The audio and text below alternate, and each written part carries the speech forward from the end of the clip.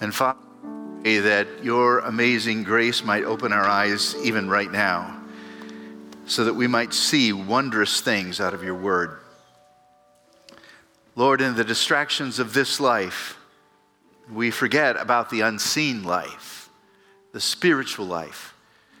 And we must, with great force and determination, draw our gaze and our attention back to those things that really matter.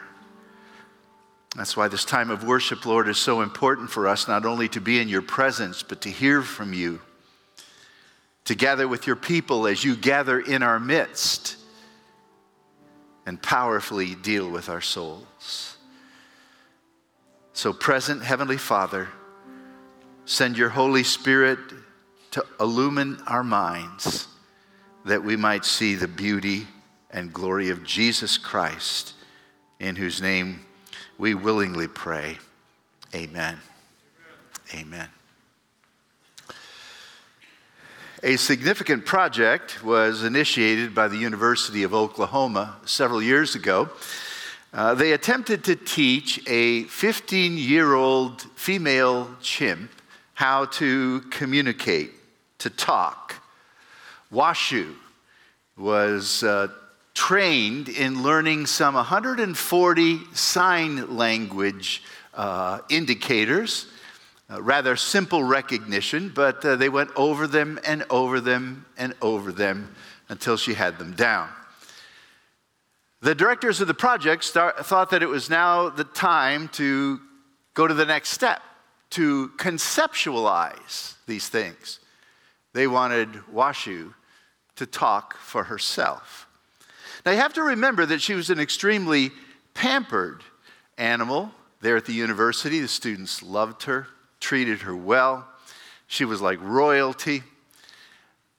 And so the time came for her to speak for herself, for her to put her own words together with the sign language that she learned. And this is what she said. Her first 3 words were these: I want out. And she repeated them multiple times.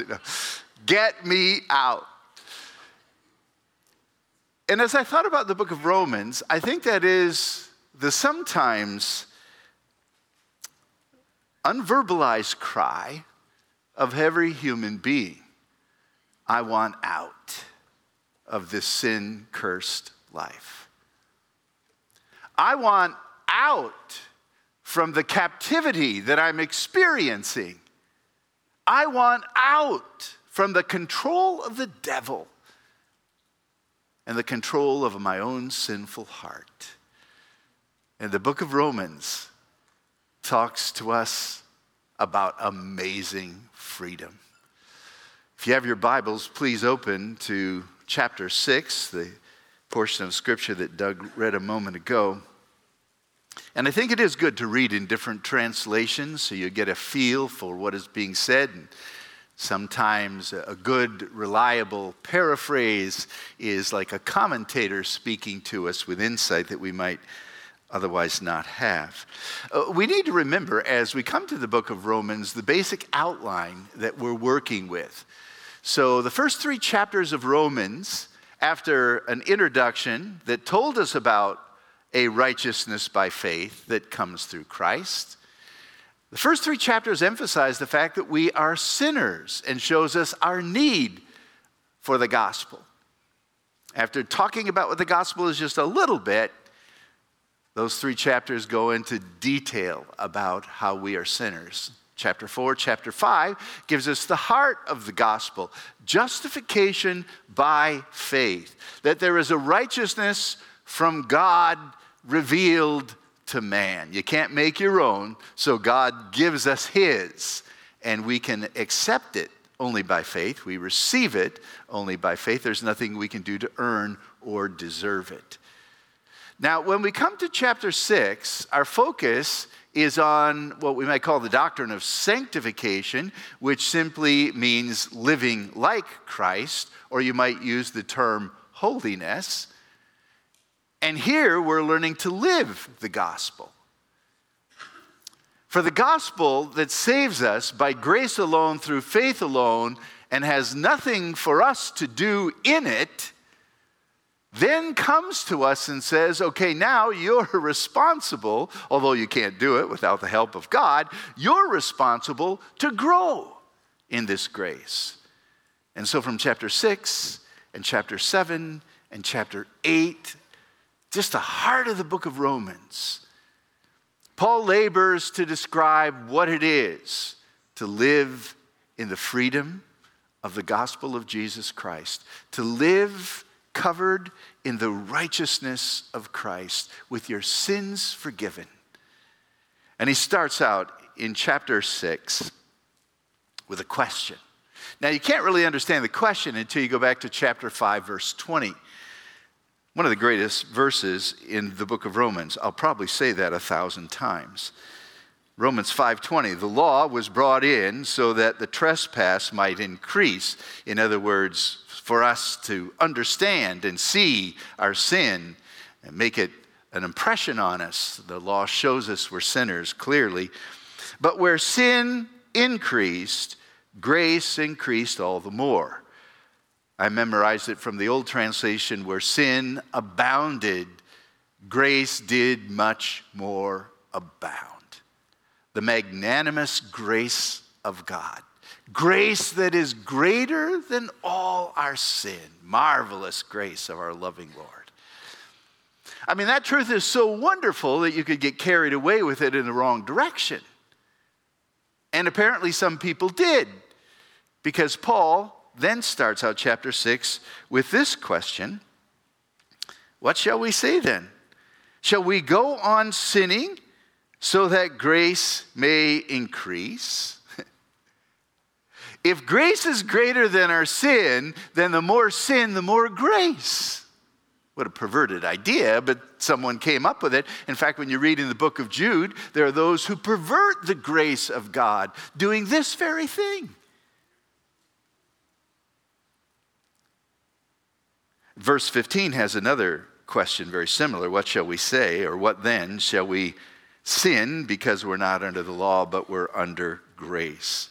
Paul, back in chapter 3, verse 8, said this, some slanderously report that we are teaching, let us do evil, that good may come. Let us sin more, that there'll be more grace. And one skeptic, actually, who dealt in religious things, said this, if you are only an ordinary sinner, you don't give God enough glory. So be a really good sinner. And then God will get great glory. It's amazing how we can take a wonderful doctrine and pervert it so quickly. So Paul answers this with verse 2.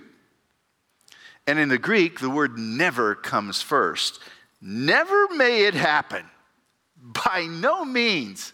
Absolutely not. That's ludicrous. Based on what, Paul? Well, based on this simple truth. We are those who have died to sin. How can we live in it any longer? Christ came to free us from our vices, not to feed them. He came to make us holy. And so, we are those who have died to sin. I want to ask 3 questions as we go through the text, just first few verses of Romans 6. Here's the first question. What has happened to us? What has happened? And verse 2 says, we've died to sin. By the way, it's in the aorist tense, not to get technical, but simply to highlight the fact that it's something that happened in the past, done deal, we died. Not that we're dying, although there's another aspect to sanctification that we'll deal with later on in chapter 6 and 7. But we have died to sin. We have to understand what that means. It's interesting that in chapter 5, the death of Christ is mentioned repeatedly about 5 times, but in chapter 6, the death of the believer is mentioned even more. And it's connected with the death of Christ. But isn't that an interesting phrase? We are those who have died to sin. Sinclair Ferguson has an interesting comment on this portion of Scripture. He says, our translations are scarcely able to bring out Paul's precise, nuanced meaning for the relative pronoun he uses to convey this idea. We are the kind of people who have died to sin. What kind of people are we? We're the kind of people who have died to sin. He says, by comparison, in the English, we often express a strong sense of disappointment when we say to someone, how could you? You, of all people, do this. And we're showing the inconsistency between who the person is and what the person has just done. Right? How could you do that? Being who you are. And that's what the Apostle Paul is saying. We're the kind of people who died to sin.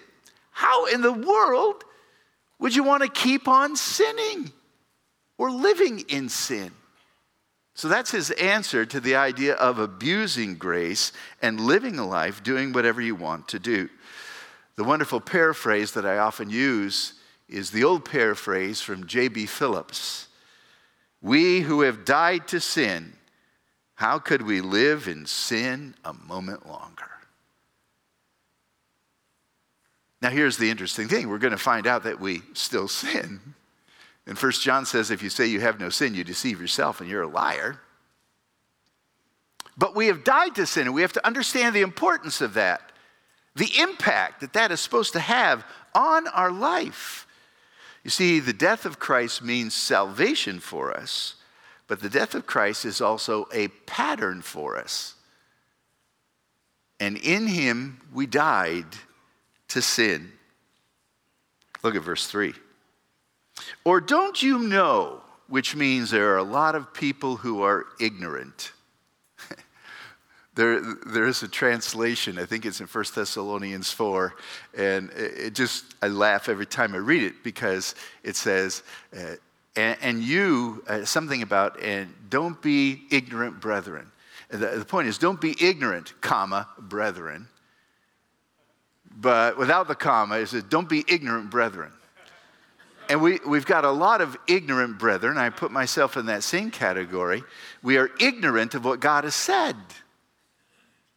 We're not stupid people. We're unlearned in the truth of Scripture. We either don't know it or we've forgotten it. And Paul uses this often. He does it in 1 Corinthians. Don't you know that your body's the temple of God? Huh? I mean, that's such a common truth. Without knowing that, you're going to do some really stupid things. Don't you know that all of us who were baptized into Christ were baptized into his death? So here's the second question. I have died to sin, but when did it happen? And the answer, when we were baptized into Christ, we were baptized into his death. Now the word baptism, just the Greek word, means to immerse or submerge. It is interesting to me that when the translators translated the New Testament, instead of translating what the word baptizo meant, they invented a new word, baptism, so that people could be snowed. I really think that translators did that because they didn't like the meaning of the word and how it affected their particular mode of baptism. I could be wrong, but that's not the point. The point is the word means to immerse. And there are at least two different baptisms in the New Testament for the believer. There is spirit baptism and there is water baptism.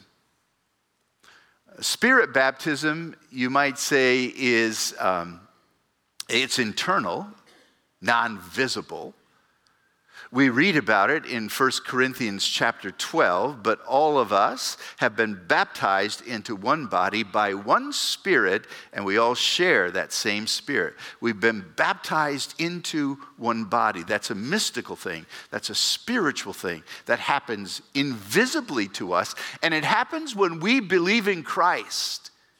When you put your faith and trust in Christ, you are immersed in Jesus. One of the best ways to describe a Christian is that they are in Christ, right?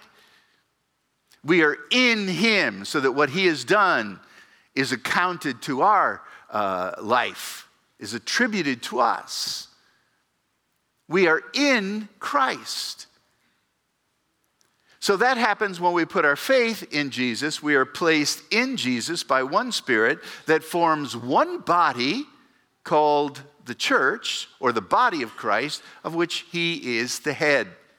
Then, physically, we go into water baptism. Water baptism does not save. It is a declaration that you are saved. Going into the water declares that you've already gone into Christ. But it's a beautiful picture of dying, being buried, and coming up again. So when we trusted Christ, we were baptized into Christ, and at that moment, we became vitally connected with Christ, so that what Christ has done, we have done.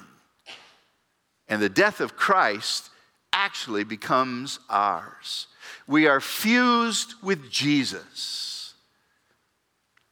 I like Titus chapter 3 and verse 5 that says He saved us, not because of our righteous deeds, the deeds that we have done, but because of His mercy. He saved us through the washing of rebirth and the renewing of the Holy Spirit. That is the work done internally, where He takes our sin away. He gives us a new heart, and He places us in the person of Jesus Christ. By the way, it's interesting to note that the preposition used throughout the New Testament is very consistent. We are baptized into Jesus. And thus, we are in Him, the result.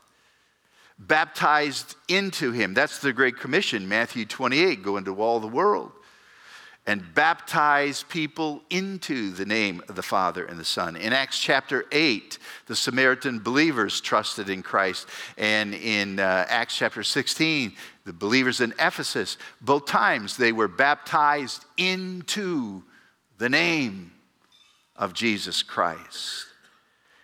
And so our union with Christ, invisibly established, is in a very tangible and public way signified when we enter into the waters of baptism. And by the way, it is interesting to note that in the New Testament, you don't have believers who are not baptized. I mean, by and large, argue the thief on the cross, but that's a different situation, is it not? You don't have believers who aren't connected with a local church, and you don't have believers who go through the waters of baptism. Because although it didn't save them, it was vitally connected with their declaration of being saved and their desire to be part of the church. So baptism, in a sense, is our funeral and our resurrection from the grave. At least in that outward sense, indeed it is declared. Now look at verse 4 and 5. Therefore, or we were therefore buried with Christ through baptism into death, in order that, purpose statement, just as Christ was raised from the dead by the glory of the Father, so we too should live a new life. Almost the same thing is said in verse 5 in beautiful parallelism. For if we have been united with him in the likeness of his death, or in a death like his, we certainly also will be united with him in a resurrection like his. Now, we don't have time to deal with both of those. We're going to talk about being united with Christ in his death this morning. Lord willing, we're going to talk about being united with Christ in his resurrection next Sunday. But we are united with him. The word united is the Greek word that almost transliterated is our English word symphony. And it was also used in horticulture. It had the idea of growing together. Perhaps one of the best illustrations is to graft a branch into another tree.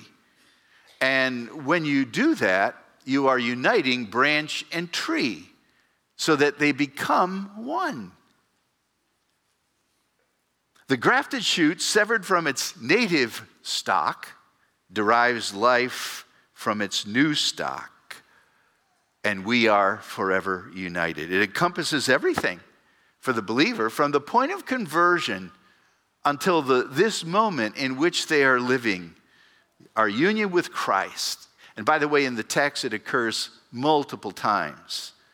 We were baptized into Christ. We were baptized into his death. We were buried with him. We died with him. Over and over again, this union with Christ in our death is so vitally important. So that's what happened, and when it happened, when we trusted Christ. Now the biggest question is, what does it mean?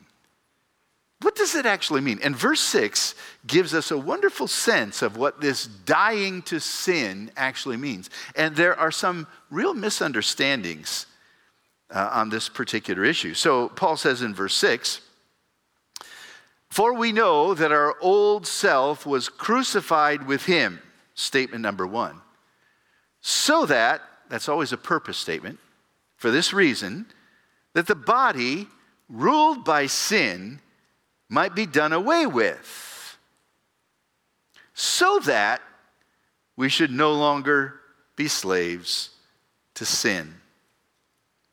Now, the first two propositions are a little challenging and need some time for us. I think it's interesting to note that when we read this, the old self, sometimes it's the old man, sometimes people will say the old nature was crucified with Christ. And then they begin to argue from analogy. If you're crucified, you're dead. We're dead to sin, right? Yes, we're dead to sin. That means we're insensitive to sin.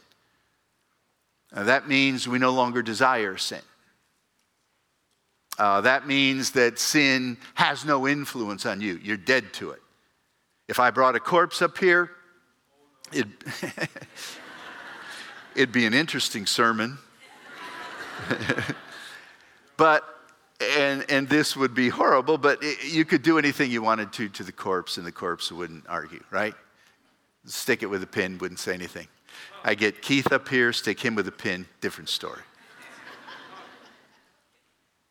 Therefore, since we're dead to sin and the old man is gone and crucified, I'm no longer sensitive and interested in sin. The problem with that is, I still am. In fact, Paul is going to say in chapter 6, verse 12 and 14, don't let sin reign over your mortal body. Well, that's gratuitous if sin can't reign over my mortal body because I'm dead to it and don't desire it. And when you get to chapter 7, although there's a lot of debate on exactly what it means, I see Paul as a strong believer battling with the sin within him. Now, if I told you you're not a Christian, if there's any desire in you to want sin, all of us would be in trouble, right? And the people who say, no, sin has no pull over me, I have no desire for it whatsoever, I want to say, liar.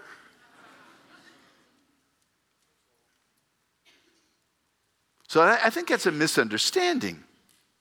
By the way, what happens to Christians in this text happened to Christ. And you cannot say Christ is now no longer sensitive to sin. He once was, but now he isn't. Can't say that. So our fallen nature is still alive and kicking. Maybe this is a better way to think of it. If one kingdom fights against another and conquers it, the rule of the conquered kingdom has been broken.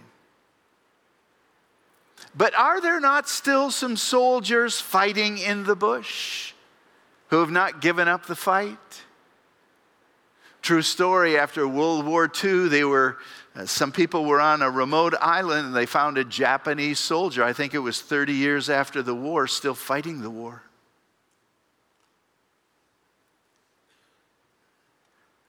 And I think that's really what is happening here. A better way to understand the middle part of the verse is that we've been crucified with him so that the body ruled by sin might be rendered powerless. I think it's awkward when you read the middle of verse 6 and say the body ruled by sin might be done away with, because many of us are thinking of the physical body, but it's not talking about the physical body at all. It's talking about something substantial, sin, that still is very active and alive within us, but its reign has been rendered powerless. Remember in chapter 5, sin reigned over us. Sin reigned from Adam to Moses. Even though there wasn't a law, sin was still in control. Its dominion was felt over everyone, to the place where we had to sin because it was our nature to sin. And that's all we knew. So we must not argue from analogy. The point Paul is trying to make is that the reign of sin has been broken in our lives. And that this old self, for we know that our old self was crucified, is not our old nature, but it's the old pre-conversion life. Committed to sinning, but it now died. And we died in Christ to that old life. It's the whole idea of repentance. It's the idea of in Christ, you're a new creature. Old things are passed away. Behold, all things have become new. But that doesn't mean that there aren't a few rebels still fighting in your heart. Sin still remains within me. And as we get to Romans 7, we'll see that we fight it on a regular basis. So the sinful self, the man we once were, is gone. The body of sin is not the human body, but it is this ethos, this ego, this old way of living that has been destroyed. The word destroyed doesn't mean to become extinct. It means to be rendered powerless. So it's not my sinful nature, but my former life that is gone. Something decisive has taken place. When I died with Christ, I died. Remember Paul saying in Galatians chapter 2, I am crucified with Christ, nevertheless I live. So it wasn't the physical me that died. But the life I now live in the flesh, I don't live for the flesh. I live by faith in the Son of God who loved me and gave himself for me. That is one of the most amazing verses.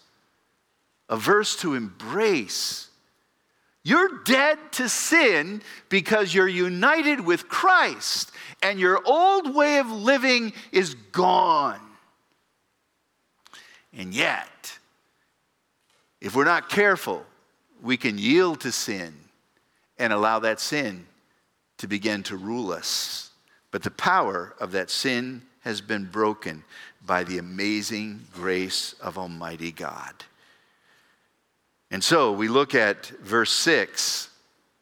Our old self was crucified with Christ in order that the sin that still remains in us has been derived of its power, in order that We should not be enslaved to sin. Look at this translation from the Contemporary English Version. I think it's very helpful. We know that the persons we used to be were nailed to the cross with Jesus. This was done so our sinful bodies would no longer be the slaves of sin. I don't especially like the sinful bodies part because your body is not sinful. But the sin that resides within us would no longer control us. Or how about Eugene Peterson's message? Could it be any clearer? Our old way of life was nailed to the cross with Christ, a decisive end to that sin-miserable life. And I am no longer captive to sin's demands. Here's the point. You have been freed from the power of sin. And you're not under its control. Verse 7. And the one who died is freed from sin, justified, freed from its punishment, and free from its control. Sin no longer determines my existence. It no longer dominates my life. The horrible tyranny of sin has ended, like citizens liberated from a long oppressive ruler. We have been set free. The very thing we are crying out, let me out of here. And God has. Now here's the kicker. We don't live like we're dead. We need to learn every day to say, I'm going to pick up my cross, take up my cross and follow Christ. I die daily. I'm not alive anymore. It's not me. It's not about me. It's certainly not about sin. It's about Christ and living for him. And I'm now free to do what is right for motives that are pure and sterling and pleasing in the eyes of God, instead of for selfish motives. Now, I don't always live like that, but that's how I can live. And I need to be more conscious that I'm dead, that I'm dead, that I'm dead. Frankly, there's too much of me that is still alive.